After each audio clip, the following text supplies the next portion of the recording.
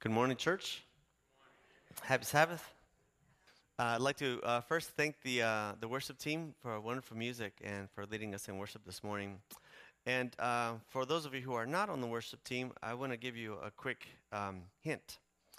So if you log into our Facebook page or find our Facebook page, Bonita Valley Adventist, they put a link on there, usually in the middle of the week, with the songs that they're going to be doing on Saturday. It's on Spotify, which is sort of a free music listening app that you can put on your phone. And so that's what I did this week. And so you could play it at home, while you're doing the laundry or whatever. And then the songs and the words and the music and the lyrics just kind of begins to kind of wash over you. That way, when you come to worship on Sabbath, you can sing along. So I did that this week, and I'm enjoying that. So I encourage you to do the same. This morning, I want to invite you to open up your Bibles to the book of Acts. We have been studying about the kingdom of God in the book of Acts. If you didn't bring one, there's one in the pew in front of you, or you can pull it up on your electronic devices.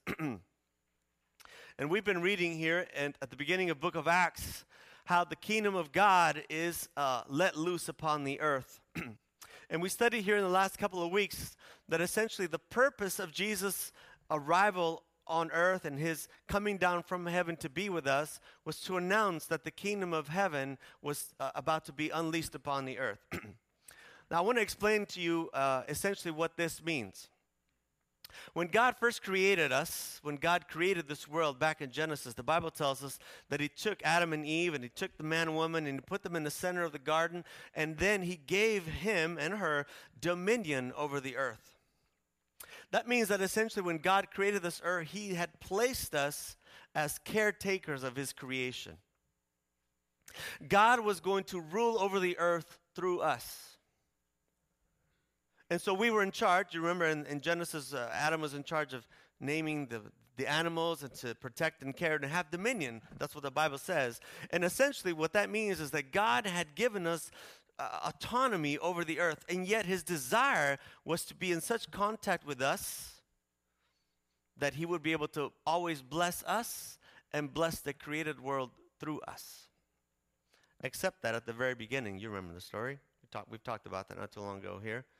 Adam and Eve fell for the lie that essentially things would be better if we ignored God and tried to go around God.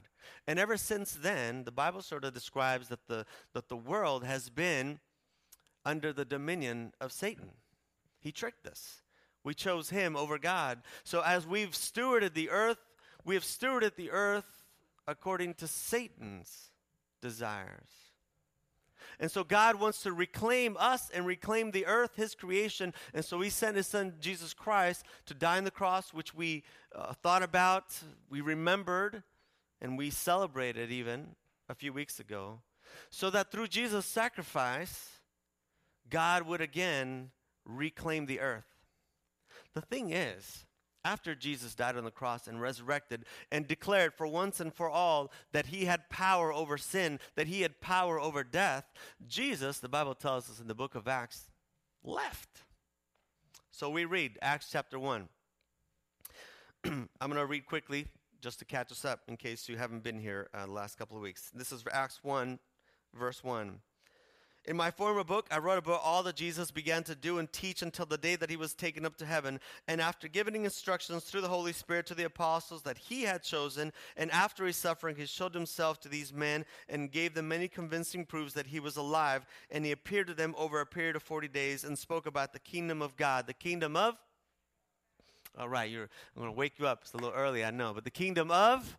God is the kingdom of God. I just got done telling you that essentially, ever since creation, this world has not been the kingdom of God. It's been the kingdom of Satan. He's had dominion. He's had his way. He's introduced death, suffering, pain, punishment, everything. That was never God's plan. In fact, in the very Garden of Eden, Adam and Eve suddenly feel shame and guilt. That was not part of God's kingdom. It was not meant to be there. And so essentially, Jesus Christ has come to clear it up once and for all that God wants to reclaim reclaim this kingdom and take it from being a kingdom of Satan to a kingdom of God. And so Jesus says here that he spoke to them about the kingdom of God. Verse 4, on one occasion, while he was eating with them, he gave them this command: do not leave Jerusalem, but wait for the gift my Father has promised, which you have heard me speak about. For John baptized with water, but in a few days you will be baptized with the Holy Spirit. Baptized with what?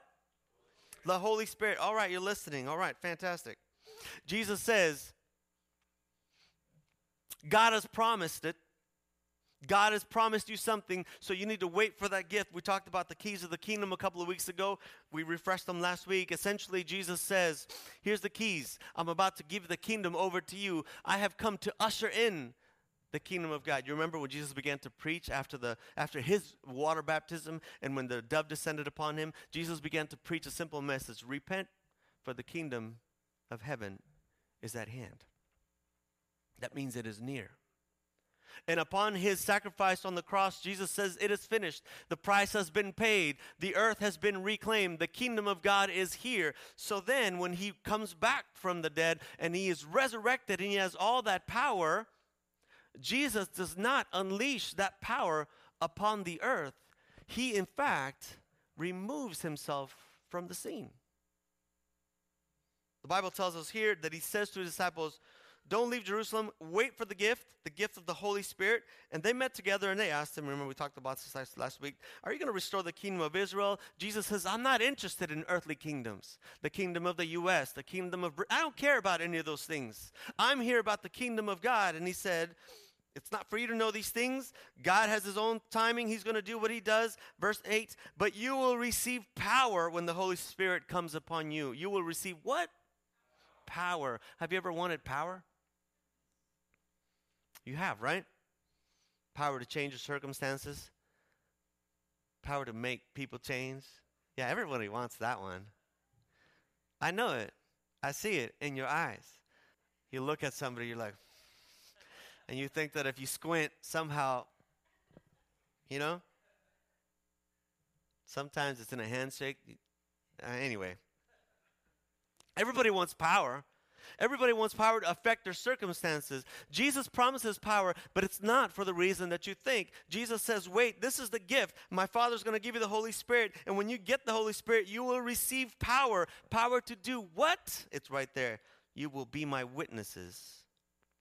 See, we've often thought that the kingdom of God and essentially this concept of becoming a Christian, being part of the church, of the family of God, means that now we will have personal power to change our circumstances and be healthier, be richer, be smarter, be more blessed. And while all those things are good, that is not why God gives us the Holy Spirit. The Holy Spirit is given, and the power of the Holy Spirit is given for what? Read it. It's right there. Verse 8. You will receive power for what? And you will be my witnesses. See, so Jesus resurrects from the dead, has all the power, but he does not unleash it. He doesn't do any more miracles, per se, at least not public ones. He doesn't proclaim sort of political power and say, look at me now. Where are you guys who stabbed me where are you now? He doesn't do that. In fact, he says, my part is done. I have ushered in the kingdom of God. And now the kingdom of God is on your hands. Because the Bible tells us that as soon as he said these words, verse 9, after he said this, he was taken up before their very eyes. Remember that? We talked about that. So Jesus ushers in the kingdom of God. He has paid the price to make it a reality. He has resurrected from the grave to demonstrate that the kingdom of God has now power upon the earth. And then he hands over the keys to the kingdom. Wait on God. Trust in God. You will receive power. When you receive power, you must obey. You've got to go. If God says go, you've got to go. To do what? To be my witnesses. And how are we God's witnesses? If you remember the keys to the kingdom with two simple phrases. You remember this? I want to repeat it. You remember this? This is how we spread the kingdom. First one, I'm sorry. That's right. Repentance. I'm sorry. It starts with us modeling that. And the second one is the most powerful phrase in English language. You ready for that? You know it? I forgive you. I forgive you. Do you know with those two phrases, you have the ability to tap into the power of the Holy Spirit? because that is what we are witnesses of. See, Jesus says, you will be my witnesses. What are we witnesses of? Of the fact that Jesus comes and he extends us the opportunity to receive forgiveness. That's what Jesus does. The Bible tells us that after this, he was taken up before their very eyes, and they were looking up into heaven, and an angel appeared and said, what are you doing? And they said, well, he went up. We don't know what to do now. And he said, the angel says, why are you standing around here looking up at the sky? No, Jesus is going to come back the same way you saw him. You go do what you're supposed to do. What were they supposed to do? Verse 8, chapter 1, be my witnesses. Wait for the Holy Spirit, receive the power, and then be my witnesses. The Bible goes on, verse 12. Then they returned to Jerusalem. I'm going to read quickly because we already did this last week. From the hill called the Mount of Olives, a Sabbath day's walk. When they arrived, they went upstairs where they were staying, and those present were there, the disciples, 11 of them. And they all joined together constantly in prayer, along with the women and Mary, the mother of Jesus, and with his brothers. And in those days, Peter stood up among the believers and said, brothers, Scripture had to be fulfilled. We have to remember that all these things that are happening, Peter says, God had already told us they were going to happen. That's what prophecy does. It gives us confidence as things are happening, as things come to pass, that God said it would be so we can trust him for future things. And the Bible says here then that after Peter explained this, Peter says, look, verse 21, it is necessary to choose one of the men who have been with us the whole time Jesus went in and out among us, beginning from John's baptism to the time we saw Jesus taken up. For one of these must become a witness with us in the resurrection. And we learned last week that essentially, as the kingdom is preparing to release itself upon the earth, the disciples say, we need leaders. Leadership is necessary in the kingdom. Peter says there was 12 of us that Jesus had chosen, but you know what happened to number 12? It's pretty graphically explained there in these verses. Peter says we're missing one. We're down one. It is necessary for us to choose somebody. The kingdom, as it's about to spread and expand, requires leadership. And the only two requirements to become a leader in the kingdom are right here. Look, verse 23. So they proposed two men. One was Joseph, one Matthias. And then they prayed to the Lord this prayer. Verse 24. Lord, you know everyone's heart. Show us which of these two you have chosen to take over his apostolic ministry. Which Judas left when he got what he deserved. Requirement number one for leadership is to be chosen of God. Chosen. That's an important word. To be chosen of God. See, the Bible tells us, and if you read the New Testament, Ephesians and Galatians, it all says the same thing. That it is God who in his great wisdom has brought us together. And he has given you gifts and you gifts and you gifts and you gifts and you abilities, all for the glory of his kingdom. And to some he has given leadership. Not everyone. And not everyone who thinks he or she is a leader is a leader. Amen? You can say amen to that. I know you know what I'm talking about. And what's important here is not somebody's specific ability, their charisma, their ability to be a smooth talker. No, what's important here, the quality here, is that they're chosen of God. And sometimes God chooses people like you. But the second requirement is just as important.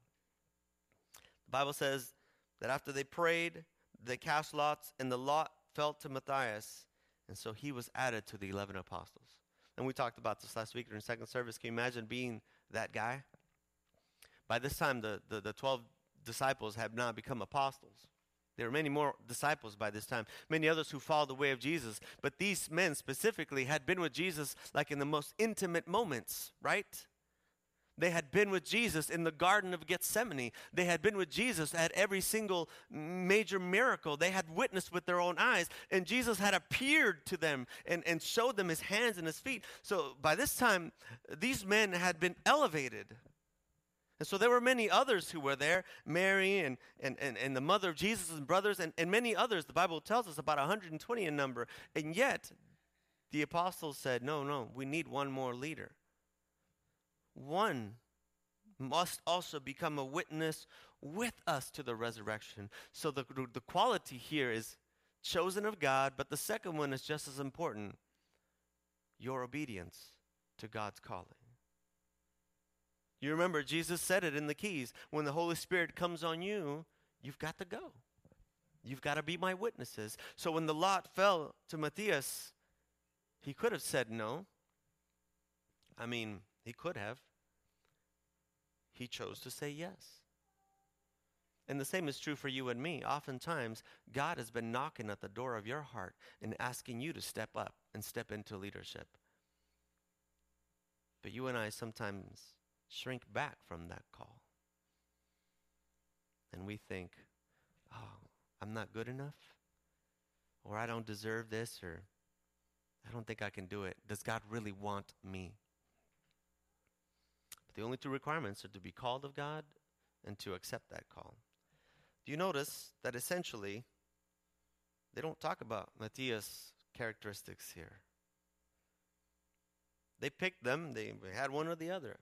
They didn't say, well, let's have him preach first and we'll see who moves us better. Let's have him sing a solo and see who has the better voice. They don't do that. Who has the better degree or who makes the more money? It's not really like that. You notice a prayer there. It says, Lord, you know everyone's heart. Show us which one you have chosen. And it wasn't that Joseph, called Barsabbas, didn't have a role in God's kingdom. It wasn't that Joseph was unimportant to God. It was that some were chosen for specific roles. And in leadership, that always has to be the case. So the kingdom needs leaders. The Bible tells us that after that, follow along with me, please. We're in chapter 2. The Bible tells us that after that, when the day of Pentecost came, they were all together in one place. Verse 2, and suddenly a sound like the blowing of a violent wind came from heaven and filled the whole house where they were sitting. And they saw what seemed to be tongues of fire separated and came to rest on each of them. And all of them were filled with the Holy Spirit and began to speak in other tongues as the Spirit enabled them. The Bible tells us that they gathered together. We read earlier that there was about 120 in number. The Bible tells us that they gathered together in one place and with one mindset to pray for that gift that Jesus said God had promised.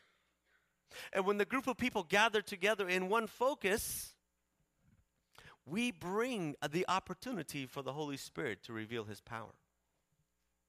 It's one of the reasons that we encourage you to be in the habit of coming together to the house of worship. Because this is an opportunity that you do not have anywhere else. Yes, you must have a personal relationship with God and know Jesus Christ for yourself. But it's hard to pray in unity with just one person. There is a heavenly ordained power that comes when our group prays together. It's a biblical mandate. And look what happens when they begin to pray together. Imagine if the 12 disciples had said, by this time they're 12 now, said, you guys go do your thing. We are holier than you, so we're going to go pray in the upper room while you guys just, do whatever you want to do. That's not what happens. And Pentecost, as we know, would not have happened unless they had come together and done exactly what they did here. The Bible says that they came together and then began to pray, and the Holy Spirit showed up and shook the place with the violent wind, and then the Holy Spirit descended upon them, and they began to speak in different tongues. And the Bible tells us right there what was the result of that. We read there in verse 5 that in Jerusalem, God-fearing Jews from every nation were there, and they heard the sound. They came together in bewilderment, and they said, "Are not all these men Galileans? How is it that each of us hears in his own native tongue?" All these different tongues, Mesopotamia, Judea, Pontus, and Asia. They said, how is it that we can hear the wonders of God in our own language? The blessing of the Holy Spirit was to do exactly what Jesus described, so that they would be witnesses. And they were able to witness, testify, say, I'm sorry and I forgive you, in a language that the people would understand. That's important. The Bible tells us that in that moment the crowd got together and Peter stands up. You can read his whole long discourse there. And Peter begins to teach and talk about Jesus Christ. And at the very end, the Bible tells us there in chapter 2, verse 37, when the people heard all that Peter was saying about Jesus, they were cut to the heart. And they said, oh no, what must we do? And Peter says, repent and be baptized, every one of you, in the name of Jesus Christ, for the forgiveness of your sins. You see, The Holy Spirit comes. This power is unleashed for them to do what? Repent and be baptized for the forgiveness of sins. I'm sorry and I forgive you. That's what they were supposed to be witnesses of. And the Bible tells us, you've heard this before, that Peter speaks to them and he says, today you can receive the gift of the Holy Spirit. Even those that were just listening, just for the first time, being cut to the heart about the truth of Jesus, are promised the gift of the Holy Spirit. Verse 39 says, the promise is for you and for your children, for all whom the Lord will call. And the Bible says in verse 41 that those who accepted that, they were about 3,000 in number in that day. You remember that? You've heard that story. It's a miraculous power of God. God wants to expand his kingdom. Okay, I'm going to break this down for you. God wants to expand the kingdom of God. It's not a political power. It's not a physical power. It is the power of grace extended by the simple phrases, I'm sorry and I forgive you. Except that he has entrusted the expansion of the kingdom to us. Those of us who would be leaders, but everyone else who would be a disciple, including new converts. Everyone who receives the gift of forgiveness is then empowered to give the gift of forgiveness. So the expansion of the kingdom is completely dependent upon us. And I want to make this very clear. It is not dependent solely on the leaders. It is dependent on all of us. The Bible says that when they prayed together, Holy Spirit came down on everyone. Peter rises up and he says, this is what the Bible prophesied. That God would pour out his Spirit on old men and young men, men and women. That God would give visions and dreams. And with this power to see the goodness and grace of God, we would extend his kingdom through the grace of forgiveness. That's why we exist. We come together to praise and to worship Saturday mornings like we're doing, to honor God, to give glory to God, to pray in unison. But this is not the reason why we exist. We exist to take this out, to bless, to expand the kingdom. We do it through ministries. In a couple of weeks' time, we're going to have a ministry fair here at the church where you will see how you and I, we band together to take this witness into different places in our community. Yes, sometimes right here in our very own group of people, but also beyond here. And those ministries need leaders because the Bible says the kingdom needs leaders, but not just leaders. The kingdom needs all of us. The expansion of the kingdom depends on us. Let's not let God down.